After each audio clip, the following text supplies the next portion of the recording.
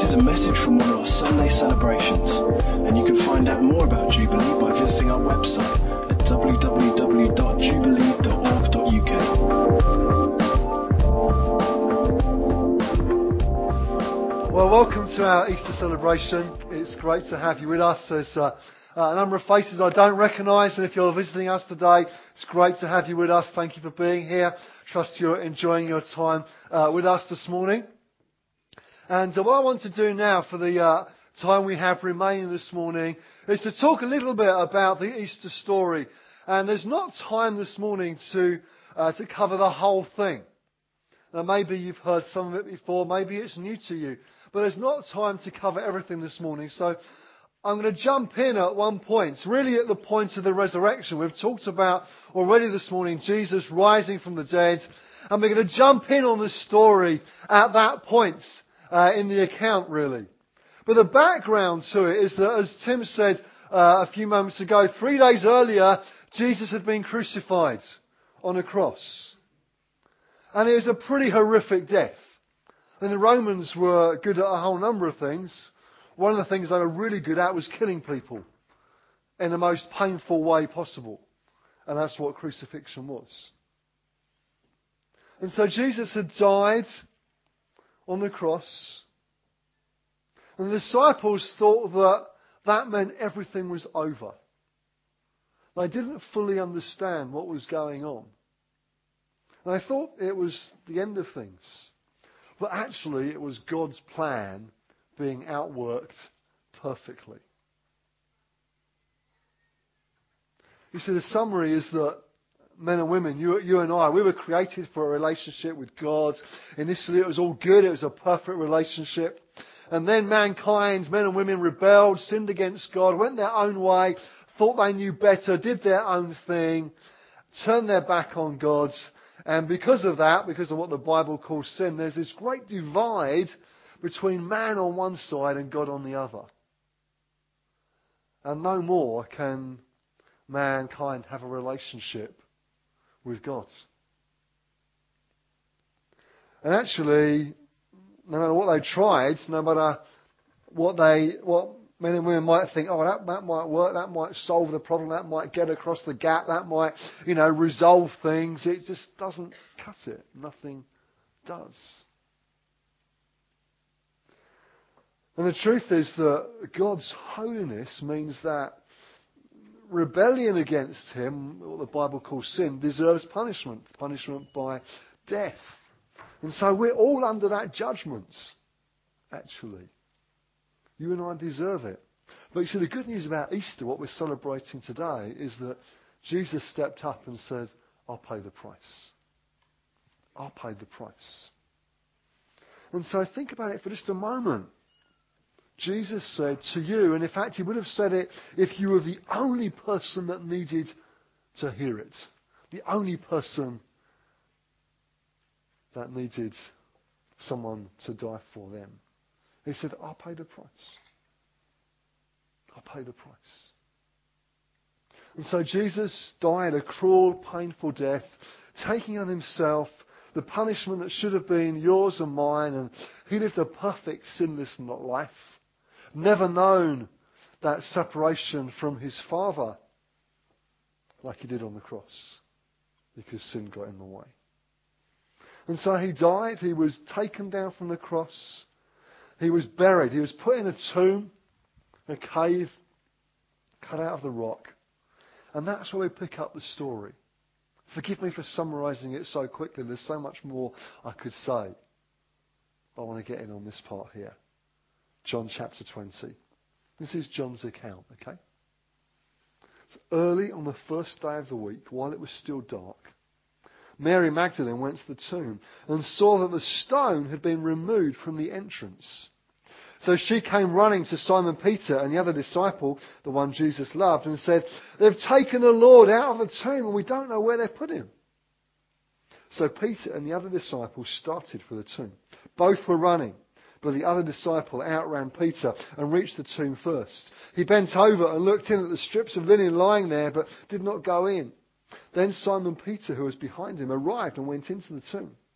He saw the strips of linen lying there, as well as the burial cloth that had been around Jesus' head. The cloth was folded up by itself, separate from the linen. Finally, the other disciple who had reached the tomb first also went inside. He saw and believed. They still do not understand from Scripture that Jesus had to rise from the dead. Then the disciples went back to their homes, but Mary stood outside the tomb crying. As she wept, she bent over to look into the tomb and saw two angels in white seated where Jesus' body had been, one at the head and the other at the foot. They asked her, "Woman, why are you crying?" "They have taken my Lord away," she said, "and I don't know where they've put him." At this she turned round and saw Jesus standing there. But she did not realize that it was Jesus. "Woman," he said, "why are you crying? Who is it you're looking for?" Thinking he was the gardener, she said, "Sir, if you've carried him away, tell me where you put him, and I will get him." Jesus said to her, "Mary." She turned towards him and cried out in Aramaic, "Rabboni," which means teacher. Jesus said, "Do not hold on to me, for I have not yet returned to the Father. Go instead to my brothers and tell them, I am returning to my Father and your Father, to my God and your God." Mary Magdalene went to the disciples with the news, "I have seen the Lord." And she told them that he had said these things to her. Let's pray. Lord Jesus, we thank you for this Easter time of celebration. And as we spend a few moments just considering what we've read and the implications for us, I pray that you would open our hearts to hear from you. Lord, whether it be a story we've heard many times before, or whether it be something that's newer to us, I pray for each of us, Lord, that you would speak to our hearts now. In Jesus' name. Amen.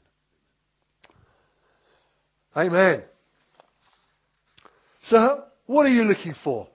I wonder, what are you looking for? For Mary Magdalene, well, she was looking for the dead body of Jesus, wasn't she? That's what she expected to find. I guess she probably hadn't considered how she would move the stone away from the entrance to the tomb.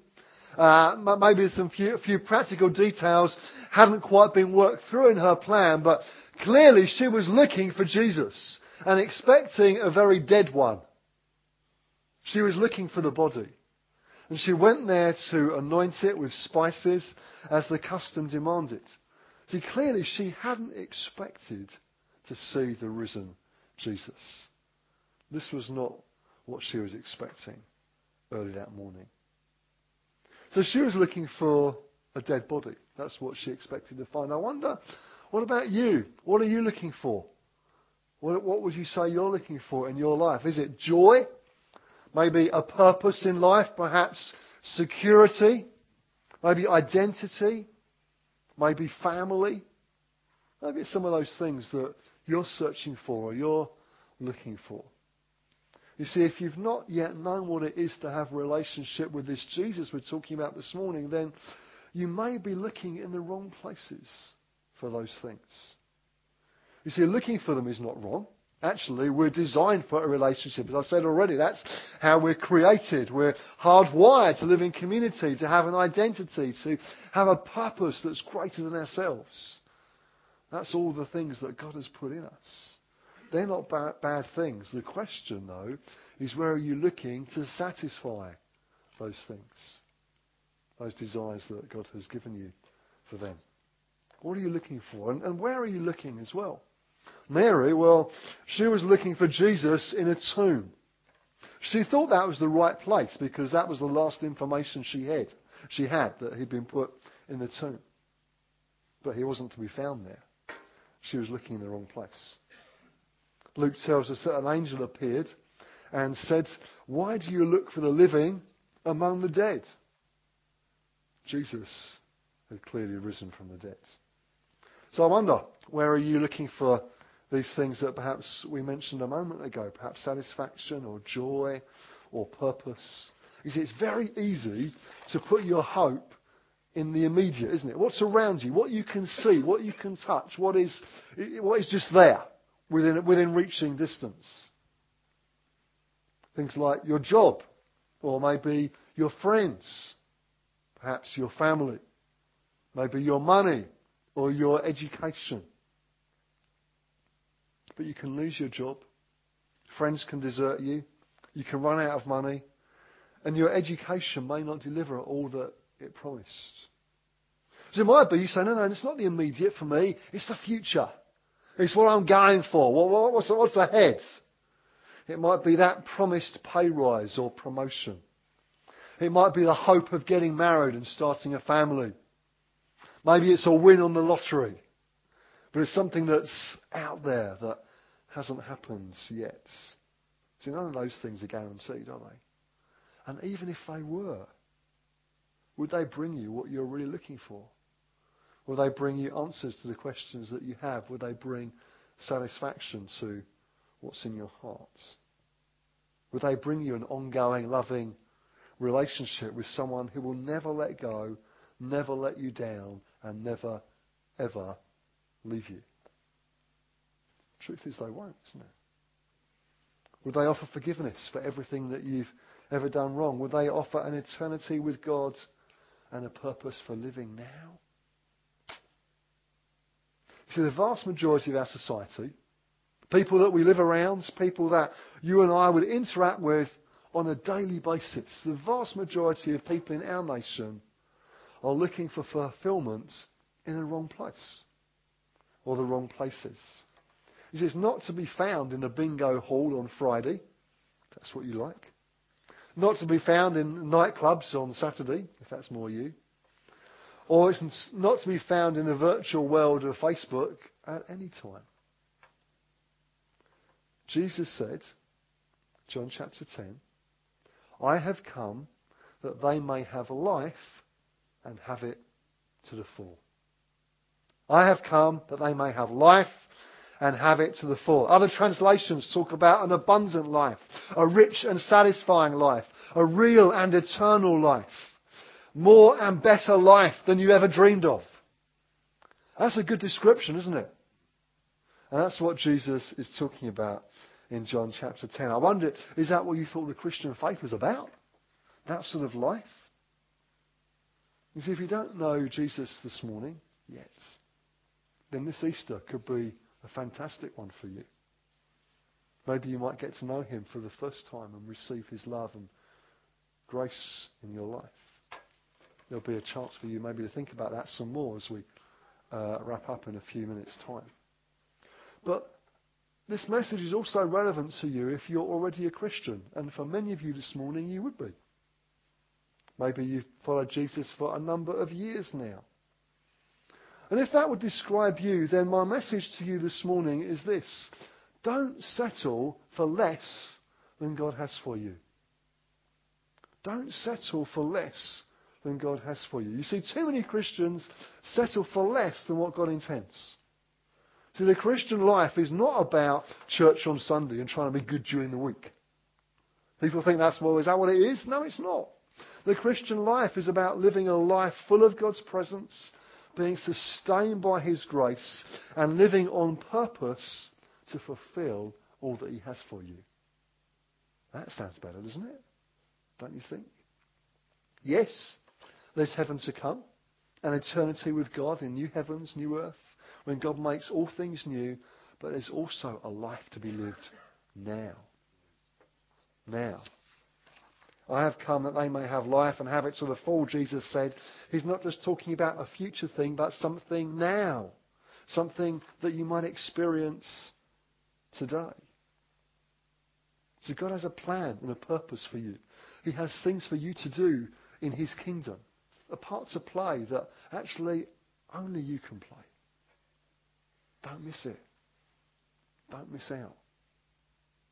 Or maybe you might say to me, well, yeah, Graham, that sounds good, but you know what? I know I was following Jesus and it just all went a bit wrong. All went a bit, Pete Tong, we might say. All went pear-shaped. Everything just collapsed around me. I thought it was going this way and it went that way. And I thought I was following Jesus and then something happened and you don't know what it is and I could never come back now. Jesus would never accept me. Well, you know what? Peter felt a bit like that. Peter had let Jesus down. At the moment where Peter had an opportunity to speak for Jesus and to say, yeah, I know him. I follow him. What did Jesus do? What did Peter do? Peter denied him. He said, no, I've never heard of him. Don't know who you're talking about. It's not me. I wasn't with him. He must be mistaken. And then Peter realised what he'd done. Devastated that he'd let his Lord down in his hour of need. What does Jesus do? Does Jesus come to him and rebuke him? And have a go at him for letting him down? No, what he does is comes to him and loves him. Demonstrates to him that his grace is still sufficient even for Peter. When they'd finished eating, John tells us in John 21, Jesus said to Simon Peter, Simon, son of John, do you truly love me more than these? Yes, Lord, Peter said. You know that I love you. Jesus said, feed my lambs. Again, Jesus said, Simon, son of John, do you truly love me? He answered, yes, Lord, you know that I love you. Jesus said, take care of my sheep. The third time he said to him, Simon, son of John, do you love me? Well, Peter was hurt because Jesus asked him the third time, do you love me? He said, Lord, you know all things. You know that I love you. Jesus said, feed my sheep. See, Peter had denied Jesus 3 times. Jesus gives Peter 3 opportunities to say that he loves him and is going to follow him.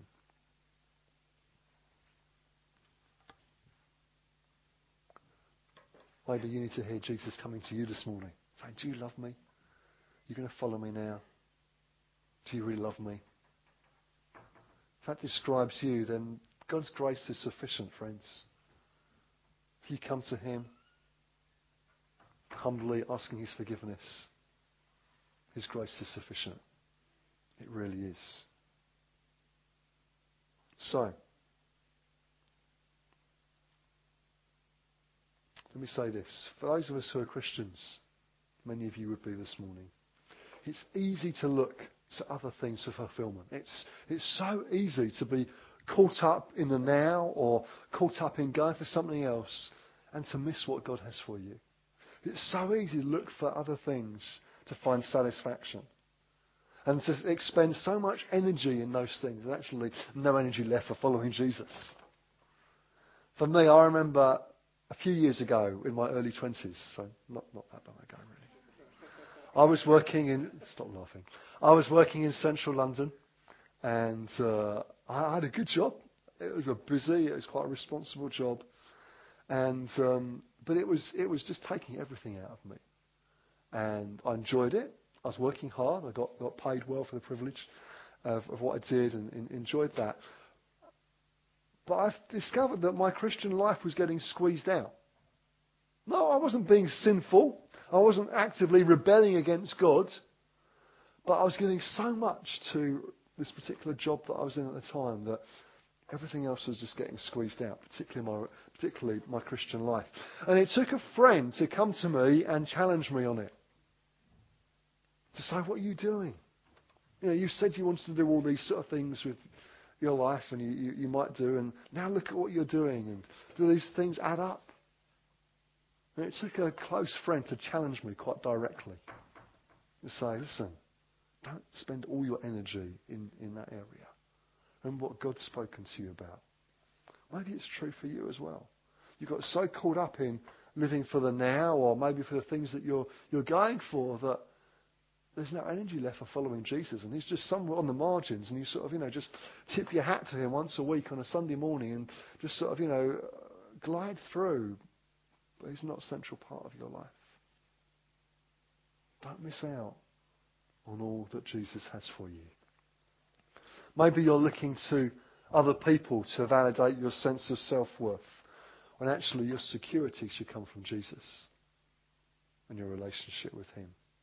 Maybe you're trying to achieve certain things in your life in order to please other people, be it consciously or unconsciously. You need to hear that you are loved and that you are accepted by your Father in heaven. So, what can we celebrate at Easter? Well, this is more than the conclusion, okay? This is the very reason we are here this morning.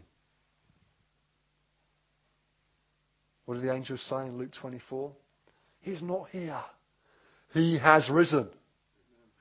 Hallelujah. This is the biggest news story ever. Depending upon your age, there will be certain news stories that are ingrained upon your mind. So for some of you, you might remember the shooting of Martin Luther King, for example. JFK. You might remember the death of Presley. For those of you a little bit younger, you might remember where you were when you heard the news that Princess Diana had died in a car crash. Maybe you might remember where you were on 9/11, seeing the horrific pictures of the Twin Towers in the States. They're all big news stories. And you probably remember where you were when you heard them, what you were doing, who you were with perhaps, how you heard the news. They're all big news stories. But listen, this is the biggest news story ever. Think about it. The whole of history turns on this one event of the death and resurrection of Jesus Christ. BC, AD, before Christ, after him, the whole thing turns on his death and resurrection. The whole of history refers to this one point in time. History looked forward to this point in time. History now looks back to, that's when we measure our date from even. Everything changes with the resurrection. This is the biggest story ever. And the news is that this risen Jesus is still changing lives, still rescuing people, still affecting nations even today. John Stott said this: Christianity is in its very essence a resurrection religion. The concept of resurrection lies at its heart. If you remove it, Christianity is destroyed. He is not here. He has risen. He was dead, but is now alive. The truth of that statement changed everything for the disciples. Later that day, Jesus appeared to them. Acts 1 tells us that over the next 40 days, Jesus appeared to them many times. He had conquered sin and death. Death did not have mastery over him, and now it doesn't have mastery over us either. Sin did not have power over Jesus, and it doesn't need to have power over you either. You can know the power of God at work in your life to overcome sin, to live a life that honours him, that is holy and pleasing to him. You know what Paul says in Ephesians 1? In Ephesians 1, Paul talks about the power that raised Christ from the dead. And what he says is basically this: it's the same power that's at work in you now to help you live for him. Think about it for a moment. It's the same power. The same power that raised Christ from the dead is at work in you, if you know and love and follow Jesus.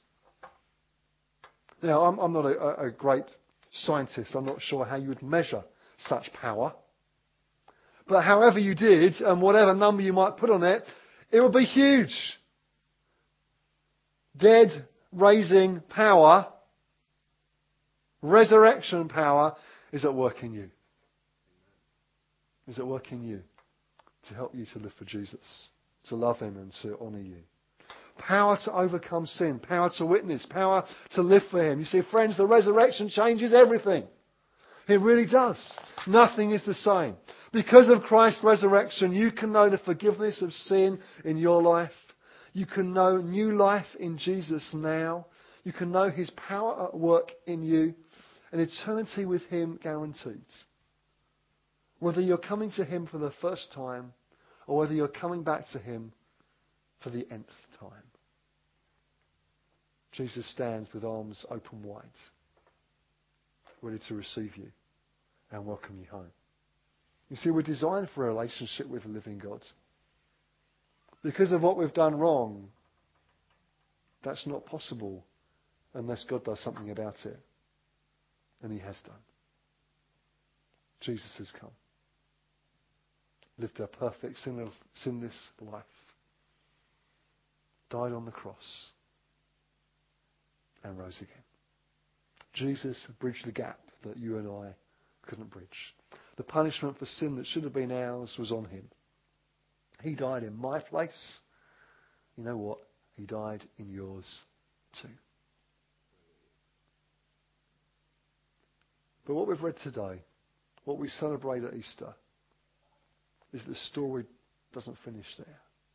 He didn't stay dead. After 3 days, the Bible says he rose to life again. He's not here. He's risen, the angel said, conquering death and its power, bringing the forgiveness of sin and the promise of new life to all who trust in him. That's what we celebrate at Easter. That's what we're celebrating this morning. And this morning, you can know him. You can know him. If the band can come up, please, we're going to sing a final song in a moment. I want to give you, get my teeth in, an opportunity to respond to the Lord this morning. Can we stand together? As the band are coming up and finding their places. Let me ask you, is today just about chocolate? Or is it about the risen Christ? What is it about for you this morning? What does Easter really mean? Let's pray together, shall we?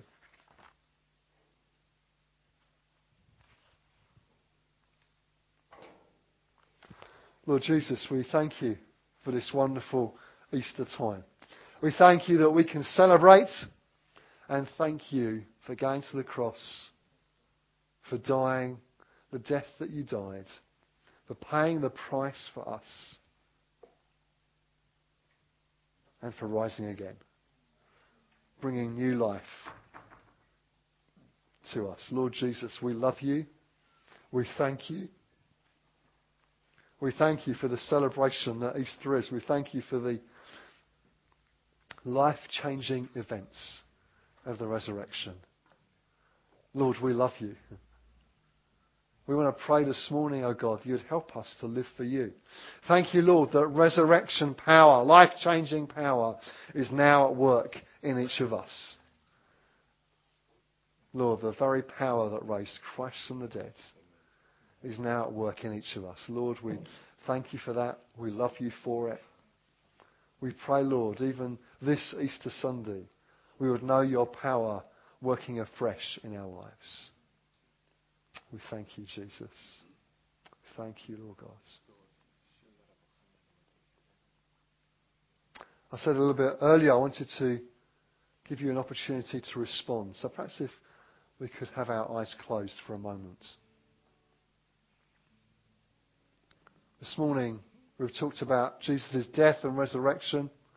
We've talked about his grace, how he comes to us not expecting us to pay the price, or to do well in a test, or to reach a certain standard, but rather he comes to us with an offer of his grace. And his offer of forgiveness and new life is a free gift. Cost him everything, but he gives it freely. Yes. And I know many of you know that and live in the good of it, and we celebrate that this Easter time. But just so we have every eye closed now, if this morning you want to respond to his love and his grace, maybe for the first time, or if you want to come back to him, feeling a bit like Peter, it all went a bit wrong, but you want to come back to him again, you just raise your hand. I'd love to pray for you and pray with you this morning. Just we wait in his presence. We thank you, Jesus. Whether it's the first time for you or whether you want to, like Peter, come back again, just raise your hand. I'd love to pray with you.